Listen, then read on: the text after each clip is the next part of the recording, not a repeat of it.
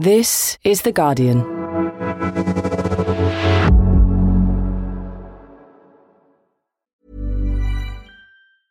Finding your perfect home was hard, but thanks to Burrow, furnishing it has never been easier. Burrow's easy-to-assemble modular sofas and sectionals are made from premium, durable materials, including stain and scratch-resistant fabrics. So they're not just comfortable and stylish, they're built to last. Plus, every single Burrow order ships free right to your door. Right now, get 15% off your first order at burrow.com/ACAST. That's 15% off at burrow.com/ACAST.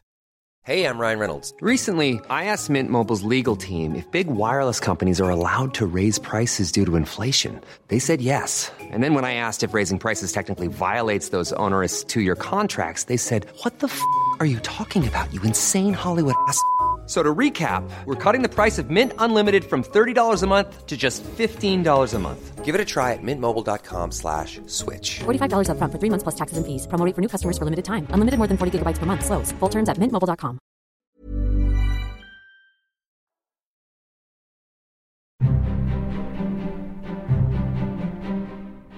Welcome to Politics Weekly Extra. I'm Jonathan Freedland.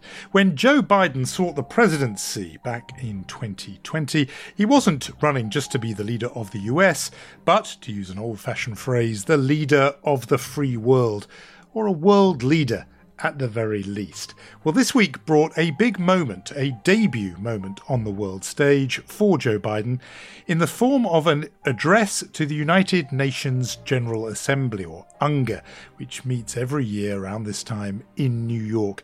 It came after what has been a really choppy few weeks for Biden internationally.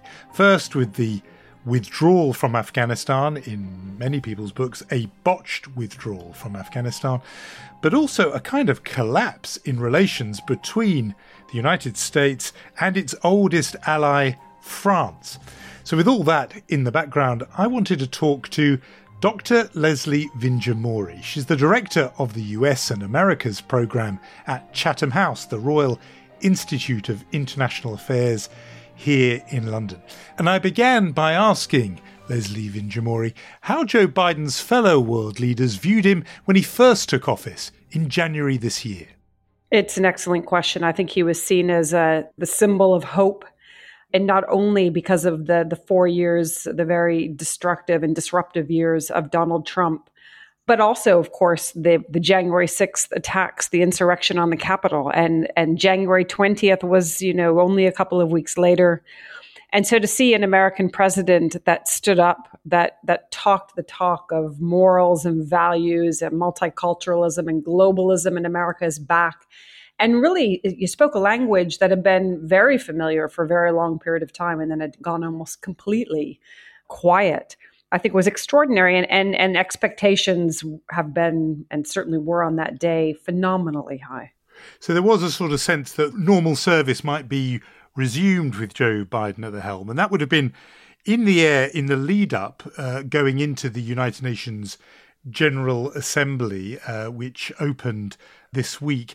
I mean, this was a much more muted UNGA, I know, is the abbreviation people use for the United Nations General Assembly. This was a much more muted one than normal, fewer national leaders around, not the kind of New York gridlock that people are used to. But I think there were a couple of other more substantial clouds on the horizon in terms of Joe Biden and how he was going to be seen on the world stage, making his debut at the UN General Assembly. Well, absolutely. And as you've alluded to, the first thing, of course, is that the United States is deeply worried about the Delta variant. COVID is far from over.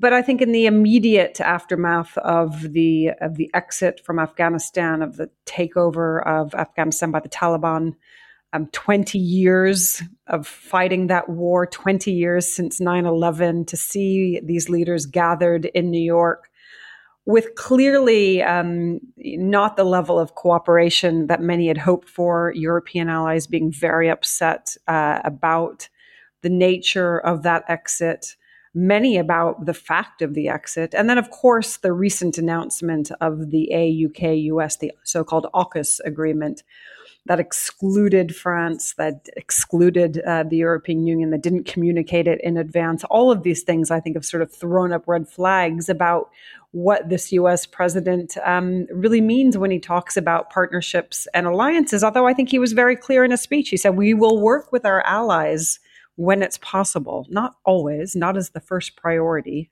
but when it's possible. Well, let's get those are exactly the clouds on the horizon I had in mind. So let's just look closely at both of them. Let's start with the Afghan withdrawal, because, of course, President Biden did talk about that, and he spoke about closing the chapter on 20 years of war, and tried to convince his audience that they should embrace this, that this was going to be a good thing, a United States that was involved in one less war.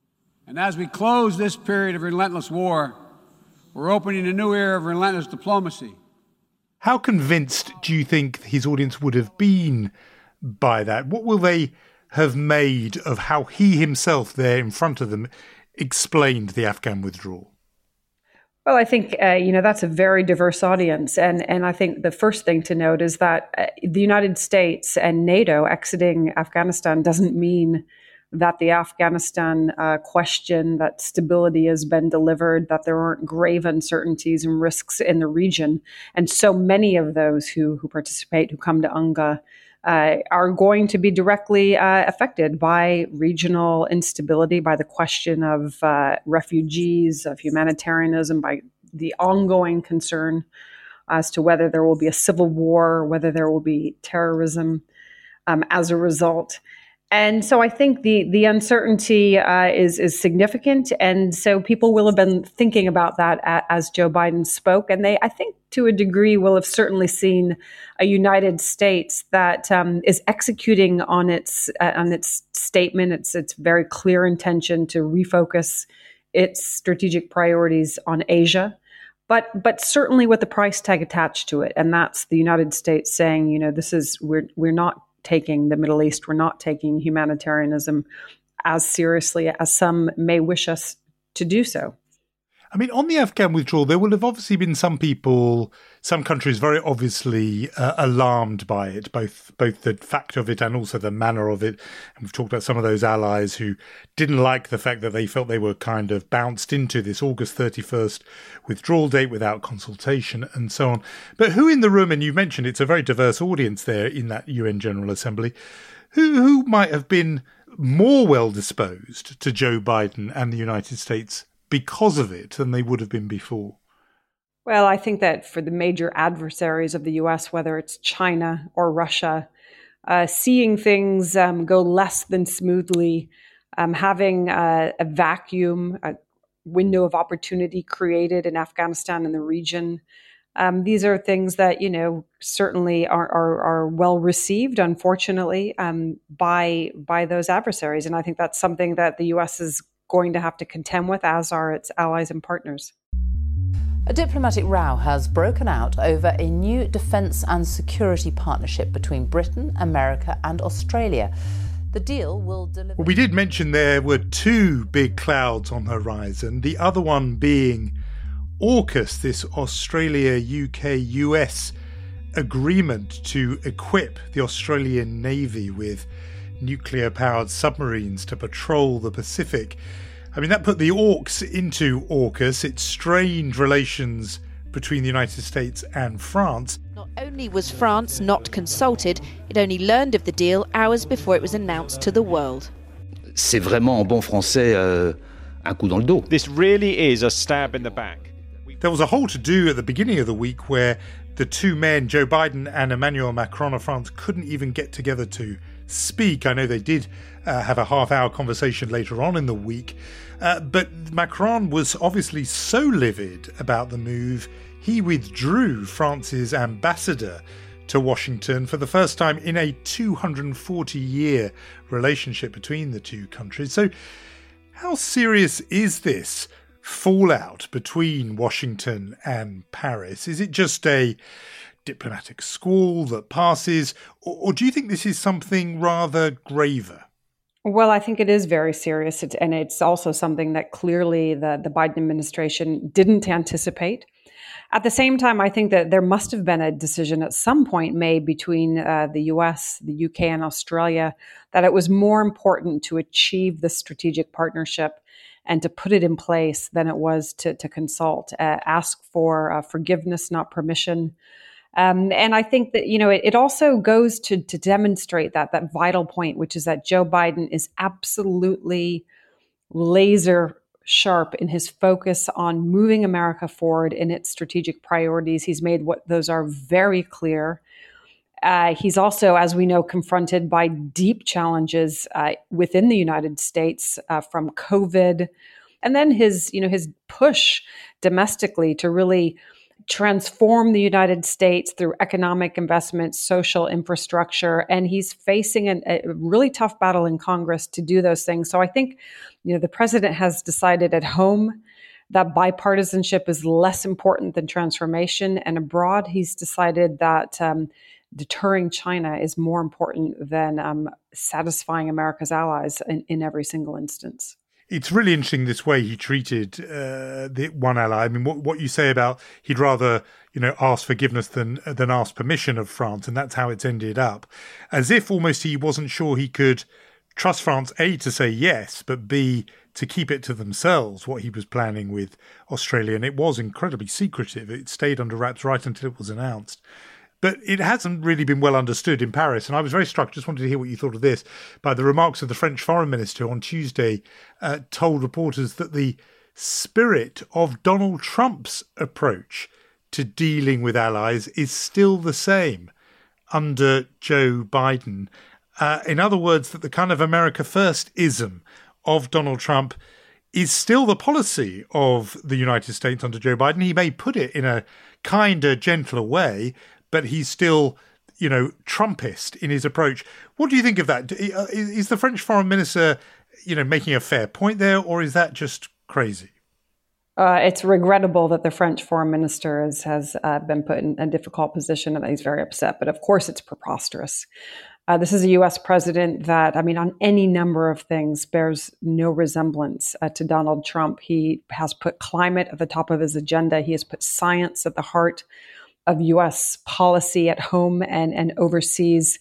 But the more important thing for this president, again, is that feeling of the potential insecurity of the United States and the Europeans and the rest of the liberal democratic world, which is, again, what he's so focused on, in the face of a rising China that simply isn't playing by the rules at best, and at worst presents a very profound threat. But, most nations are thinking first and foremost about their own strategic agenda. They're consulting. And I think that this is just an American president who's gotten it wrong, certainly on multiple occasions, on the important but second order things, which are consulting, but is largely getting it right on the more fundamentals. Well, let's go to those fundamentals, particularly with this AUKUS move, because at the heart of that, it is, as you've been saying, about China. It severely damages regional peace and stability, intensifies the arms race, and jeopardizes international efforts promoting the non-proliferation of nuclear weapons. This is a highly irresponsible act. The UN Secretary General in New York warned that, that this risked a new Cold War if both sides, US and China, were not careful. Joe Biden went out of his way to say that's not his goal. The United States is ready to work with any nation that steps up and pursues peaceful resolution to shared challenges, even if we have intense disagreements in other areas.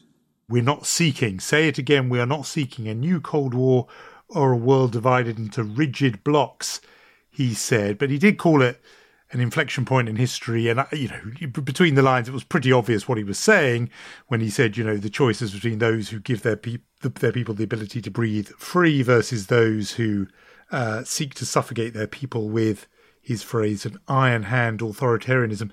It does sound a bit like a Cold War. Is that what you think's happening here?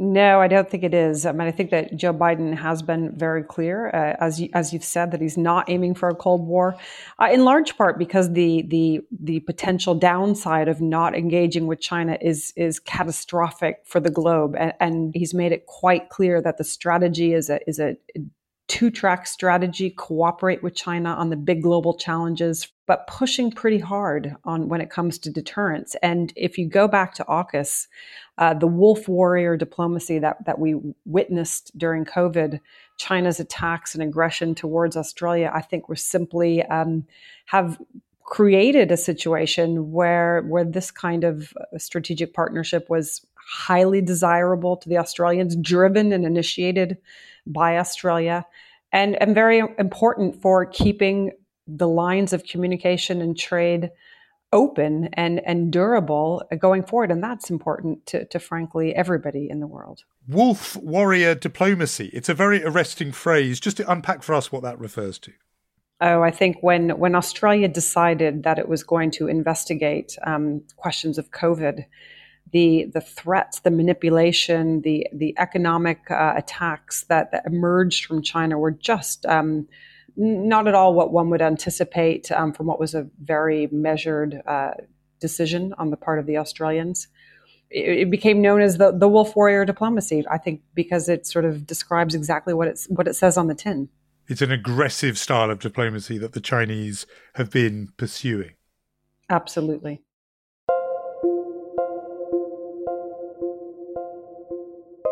It's an amazing idea that you could simultaneously be involved in this kind of jostling and rivalry regionally, like in the Pacific, with submarines and tooling up the Australians to be armed and strong against China, and simultaneously say we can be hand in hand to deal with the big global challenges, climate and COVID.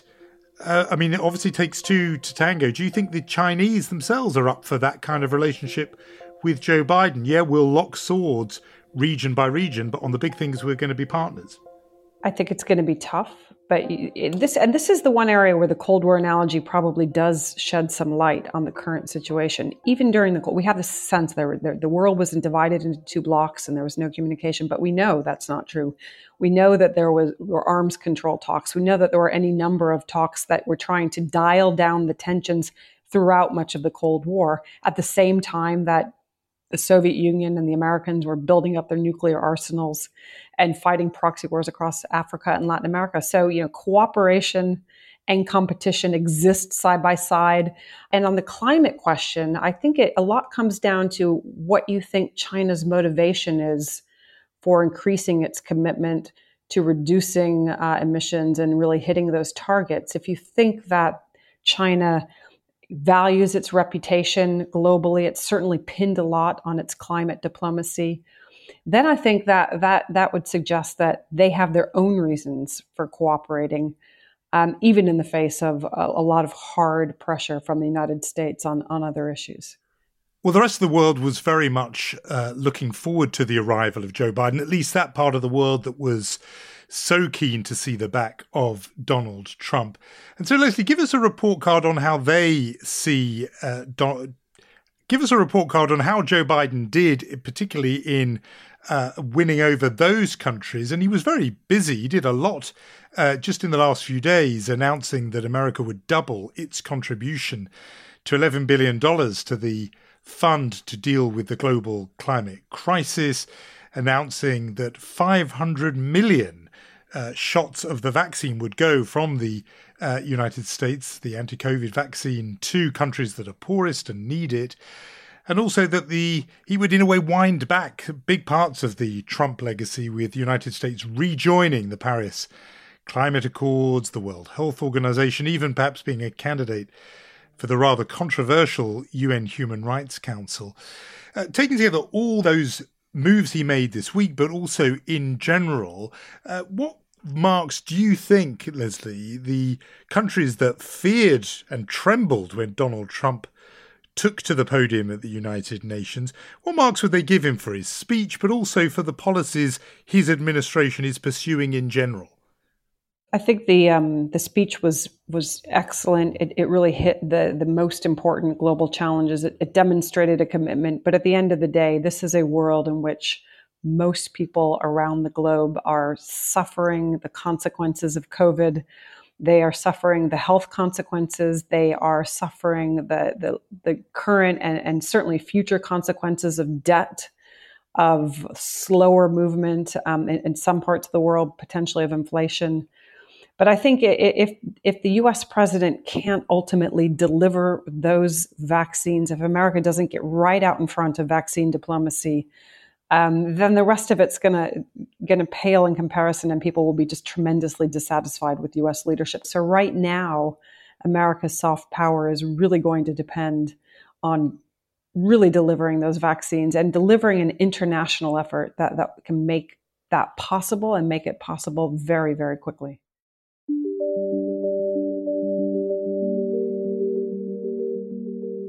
So all told, Leslie, those world leaders who did get into New York and may, as we speak, be heading home or arriving back home, do you think they return more confident or more impressed by Joe Biden and his administration than they were before, or is it the other way around? I think they come back with a measure, a clear dose of reality, an awareness that it's going to be difficult, that it is difficult, but that this is a president who is committed to moving things in the right direction. But it's not going to be easy, and it's not always going to happen in the way that people want it to happen.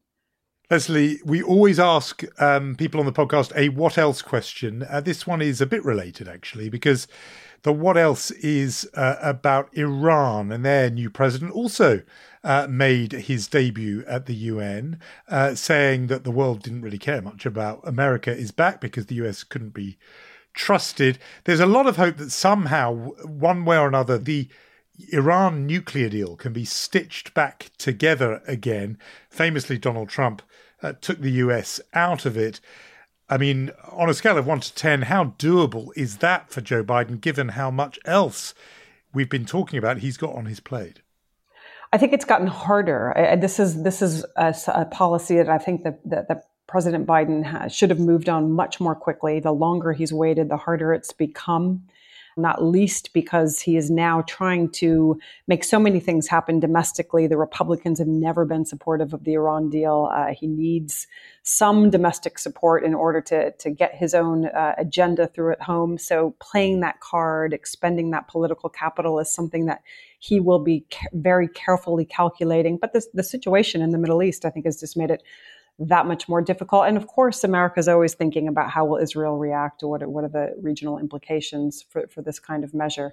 So I think it's further out of reach than it had been. It continues to be a commitment of this administration, but there is a question of, whether going back into the old deal is really on the cards anymore, or whether Americans and even the administration will want a whole lot more.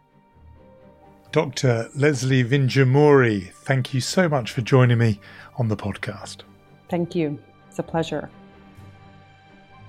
And that is all from me for this week. To hear how Joe Biden got on with the British Prime Minister, listen back to Wednesday's episode of UK Politics Weekly, as Heather Stewart tells us what it's been like following Boris Johnson around New York and Washington, D.C., one of the PM's first foreign trips since the pandemic began. But for now, it's goodbye. The producer this week was Danielle Stevens. I'm Jonathan Friedland. Please stay safe out there, and thanks, as always, for listening.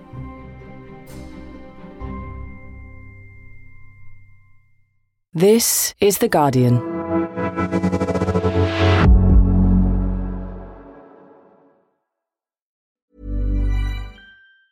Tired of ads barging into your favorite news podcasts?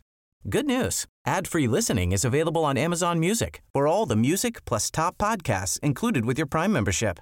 Stay up to date on everything newsworthy by downloading the Amazon Music app for free, or go to amazon.com/news ad free. That's amazon.com/news ad free to catch up on the latest episodes without the ads.